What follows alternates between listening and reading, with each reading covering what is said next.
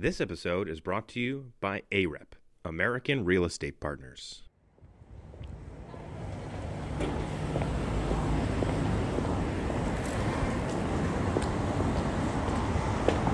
When it comes to the pain of the brick-and-mortar retail sector, few streets in New York City paint a better picture than Bleecker. At one point, it was a luxury fashion mecca. Between Christopher and Bank, basically a full-block stretch, there were 6 Marc Jacobs locations. But then the rent soared so high, the retailers left, leaving empty stores with chains on the doors and trash gathering out the front. Today, it's very different. Are you browsing? Yeah, just browsing. Okay, cool. Thank you so much. I'm Miriam Hall. This is BizNow Reports, and right now I'm strolling leafy Bleecker Street.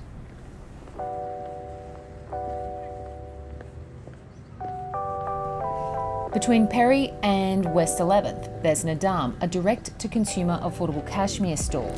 One block over is Little Words Project, a store that sells custom bracelets. Over the street, Something Navy, a digitally native brand, and up the road is Ring Concierge, the store of a New York City-based jewellery designer. Each location has a different look and a different feel, a different design and a different scent, but all have something in common. They're all under the umbrella of a company called Leap, a retail platform for brands. All these stores are Leap stores. The firm has long-term deals with landlords and provides the fit-out and the sublease and the staff for the brands on flexible terms. Amish Tolia is Leap's co-founder. We've been pretty steadfast with the vision since the onset, which was reducing the barriers to entry in the brick-and-mortar channel, and how do you bring the brick-and-mortar channel into the digital age more akin to sort of these direct-to-consumer brands and digitally native brands. We're sitting at another one of Leap's locations, Kess. This store is at 339 West Broadway. Leap leases these locations in clusters and then subleases it on to the retailers. There's no way you'd be able to tell that these stores are run by the same outfit though. There's just a small logo on the front door. But it's not just about locations. Leap also amalgamates shopping patterns like e-commerce sales, foot traffic and local demographics and uses that to inform where they put the brands. This particular store, Kess, feels very permanent, but it's actually designed in a way so that if the brand isn't working there, it can be easily taken out within a matter of weeks and a new brand installed. So give me a sense, if this place went under, this brand was like, you know what, this isn't doing great here, how long would it take to get out? It's not going to happen. Yeah. No. So if for some odd reason, and again, to your point, I don't think that's the case with this brand because they're performing very well, actually, which we're ecstatic about. We would really anywhere from 1 to 2 weeks, right? We could pull Kess out of this location and deploy another brand into this location, and that would literally happen within 1 to 2 weeks. So, and you have brands ready to go that want to that are clamoring, beating down the doors to get space? Yeah, we've got coming up to hundreds, if not over 1,000 brands that are in the queue looking to launch with us, and so for every space that we have, we've got another couple dozen interesting brands for that location where the data sets are telling us that these would be great locations for said brand. Of course, at the end of the day, a brand has governance on their sites, on their locations, right? So they can say yes or no to any location, right? But we feel pretty good about every one of the locations that we have out there today powered by Leap, that there's a vast amount of fungibility for those spaces. What's your relationship, or how do you negotiate with landlords? So now we're north of 60 locations, give or take, across the markets where we operate. So we certainly have developed a bit more awareness with the real estate community of our model and the benefits associated with our model for landlords. And so we think about locations as sort of a network of locations powered by our one engine. And the way we aggregate that network and expand that network is through pretty traditional, if you will, commercial agreements, right? Leases, license agreements, management service contracts. Today, for example, we're sitting in a location at 339 West Broadway, and this location is owned by I wouldn't say a mom and pop landlord, but probably a smaller organization that has a handful of retail assets. And so we do deals with the mom and pop landlords on the street all the way up to the large, public institutions, the REITs, like the Brookfields, et cetera, of the world. In fact, actually, Simon Property Group was one of our investors in our Series B financing. And so, today we're doing commercial agreements, anywhere from 1 to 10 years in term length. And so, of course, naturally, we take more commitment, more term in the markets where we have a lot of confidence and a lot of data telling us that these markets are the ones we want to bet on, over the long term. And the markets that we're just entering, we take slightly shorter term, leases and agreements because we just need to build the confidence in the data set that this market is one we want to stay in for a long time. So how long's your deal with this location? Yeah, in this particular location, a lot of this particular location I think is about a 5-year deal, and we have some options to stay here, which is great. But a lot of our model is predicated on sort of building density, right? And so in New York today, we're about 23 locations, predominantly around the West Village, Soho, NoHo, Upper East Side, and we're just beginning our work in Williamsburg. Classic retail areas. That's right. Yeah, you got it. Yeah. When you put stores close to each other, you can create a lot of operating leverage, right? Particularly, all of our brands, for example, Kess, they now get the benefit of the type of scale, the economies of scale that we've created across the New York market that quite literally they wouldn't really have the benefit of if they were just powering their own stores themselves, right? So not only can we kind of compress costs, but we've amassed a pretty significant customer file. So we can take shoppers and we can cross-pollinate them across all of our stores, right? Be it Kess or be it, Nottum or Something Navy or Good Life or Ring Concierge, any one of our brands, we can cross-pollinate shoppers across these brands and locations to drive up, the top half of our P&Ls. So how long's Kess got their arrangement with you? Yeah, this is a couple-year arrangement, right? So generally, we're always looking to underwrite and launch brands on our platform that are thinking about retail as sort of a commercially scalable channel for them, right? We don't really do pop-ups, if you will. We want to underwrite brands that at minimum will look to 12 months of commitment to get a full cycle of data to really assess their viability in the retail channel, right? Their seasonality impacts in retail. And so this brand is here for a couple of years, and assuming that it's going well, likely the brand will probably want to stay and not really go anywhere. But one of the beautiful things with our model is that if for some reason a brand might be having any challenges, right? Let's say we deploy brand X into location Y across the street, and for some odd reason that brand isn't performing well in that location, we can very quickly take that brand out of that location and put another brand in, and it's good for everybody involved. And you're paying rent the whole time? And we're paying rent the whole time. And what kind of rents do you pay? I'm sure you're not going to tell me a square foot number, but Yeah. Are you paying like rents that a landlord would be like, that's great? Yeah, of course. I mean, we have to be a viable tenant to a landlord, right? And in today's world, in anything consumer retail, right, it's highly cyclical, right? When, in particular right now, we've got a dynamic where we're kind of coming out of the pandemic a bit, or at least we're learning how to live with it. And so things are reopened, and, a lot of tenants out there, retailers, big or small, are sort of running back into the retail channel pretty aggressively with aggressive growth strategies, which is good. It's good for the retail community and industry at large. But what does that mean? That means that it's become a bit more competitive to what it was literally 12 months ago, right? 12 months ago, that we had a lot, as tenants, we had a lot more flexibility. Now, not so much. But so for us, what does that mean? That means, we have to do deals that sort of in the world that's in line with market.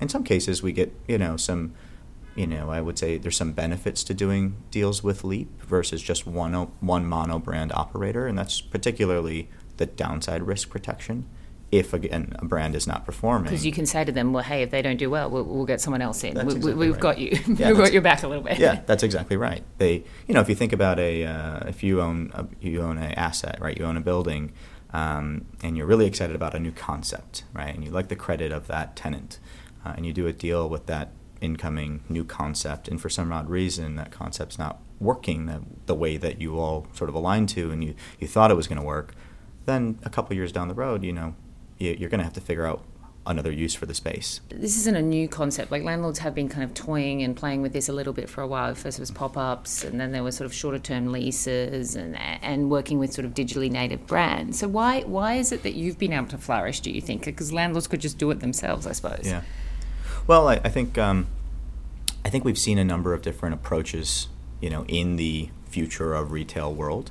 I think some landlords have tried to do some version of what we are doing, but I think have just kind of learned that it's tough, right? It's not really their model. In particular, their business models are financing properties and leasing properties. Yeah, they're not on Instagram looking at like the latest right. clothing concept. Right. And I mean, we think about really truly ourselves as a data business that happens to be operating retail stores, right? And so if you think about that in the most sort of granular level, that's just not a landlord or asset owner's business model, nor their approach to their everyday, right? And so, there's a reason why Kess is in this location, right? Because What is it? Yeah, well, it's customer penetration rates, right? We know that there's a very high penetration rate that this brand has with the local customer in this particular. So there's market. A lot of women who want silky dresses around this area, basically. That's exactly right. Yeah, and we also really understand a brand's ability from an occupancy perspective to pencil the economics of a store location, even if this is only their first location or second location. We already know that stuff. So the brand doesn't have to figure that out painstakingly on their own. So are the brands coming to you, or are you going to the brands? Yeah, it's actually, we found that a majority of the brands that we underwrite and launch, they're actually inbound to us, right? I'd say about four out of 5 brands are inbound to us at this particular moment. And, I don't think we're really surprised by that by any means. Retail's not easy, right? And there's always, in particular right now in this moment in time, right? I think a lot of brands found exceptional growth in 2020 during the pandemic. And then, last year in 2021, there was probably some inflection points that had happened, right? One was vaccination dynamics rolled out and people were back out in the world again, right? And so brands, that was one inflection point one, where brands needed to kind of meet the customer where the customer is, meaning in person. It's not just about having a store that shoppers can visit for these brands, though that touch and feel and experience is a big thing too. Yeah, it's definitely something I need. Yes. Okay. Changes to Apple's privacy features last year for mobile devices has hampered the ability for companies to target possible buyers with ads. So that means stores have become more important and companies like Leap more necessary. Now, if you go on your iPhone, you open any application, you'll probably notice that they'll ask you up front, do you want to share your location data, right? And it, you can kind of see it says allow once or allow never, right? And so that new introduction, that's their stance of giving data and privacy kind of back into the hands of the consumer. But that's obviously impacted a lot of the ad targeting capabilities for Facebook, because Facebook was reliant on that data for a long time to be able to give the brands the type of targeting competencies from an advertising perspective. And now it's not completely all gone per se, but it's just a lot more difficult, right, for these brands to target well on Facebook. And so that's been a boon for a company like you, right? Yeah, so that's exactly right. It's been a big driver for not just ourselves, but everything retail in general, right? You see the big legacy kind of retailers, the 900-pound gorillas of the world that are doubling down on their retail strategies to the type of brands that we underwrite and launch right on our platform.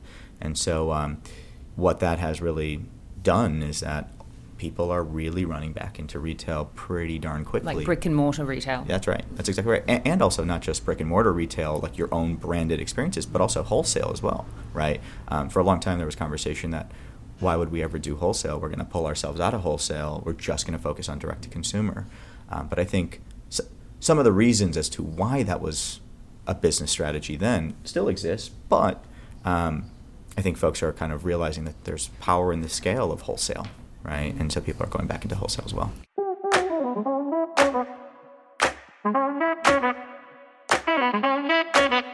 Wellness is in our DNA. At American Real Estate Partners, we believe better spaces lead to better days. That's why we dedicate ourselves to providing the best in health, safety, and connectivity portfolio-wide. With our entire portfolio UL Healthy Buildings verified and WELL Health Safety rated, our customers can increase their physical and mental well-being while encouraging and enhancing productivity. We assure the safety and comfort for our customers as they return to the workplace with confidence and clarity. That is the AREP difference. Visit AREP at AmericanREPartners.com for availabilities.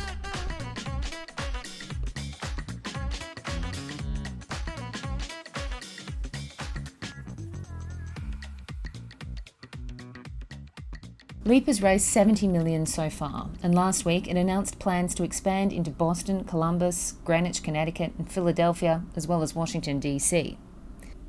The company is also planning to grow in places that it already exists, like New York City and LA.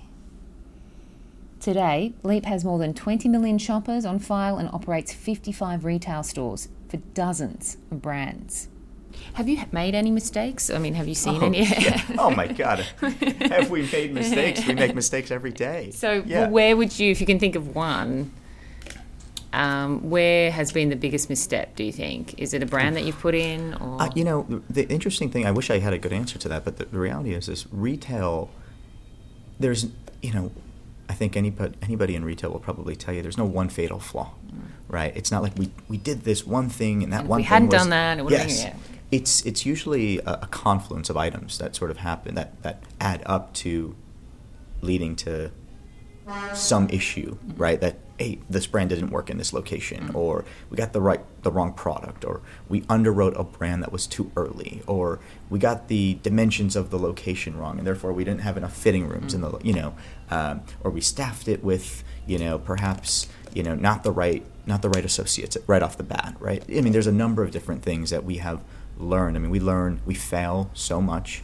Failure is a good thing. I mean, there's so much business model innovation that's taken place at Leap, right? That would be crazy to think that we would get it all right out of the gates, and to say that we don't embrace we very much embrace a culture of failure. We have to try things.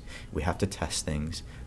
Most of them aren't going to work, but the ones that do work, we got to make sure those are scalable strategies, and those are the things that we end up sort of deploying over time. What has been the biggest surprise, do you think, in terms of a brand that's done well? Oh, there's a lot. Honestly, there's a lot. There's a lot because, a number of our brands have never been in the world of retail before, right? And so, when you think about taking a brand that, doesn't have, quote unquote, a retail program, and then deploying them into a physical location and giving them the power to be able to create, manifest their brand in a physical environment, you learn a lot through those processes. But, I would say half the brands that we've underwritten and launched on our platform have never had a retail program before, right? And it's really great to see that our single set of rails, our data systems, if you will, are able to take those types of brands and launch them successfully in retail and give them a much higher likelihood of winning, right, versus them trying to do it themselves. And now we're in a world where a lot of those brands are also surprised themselves that, wow, we're working in retail. How do I go launch more locations? Amish, thanks so much. Yeah, really appreciate the time. Thanks for giving us the opportunity to tell our story.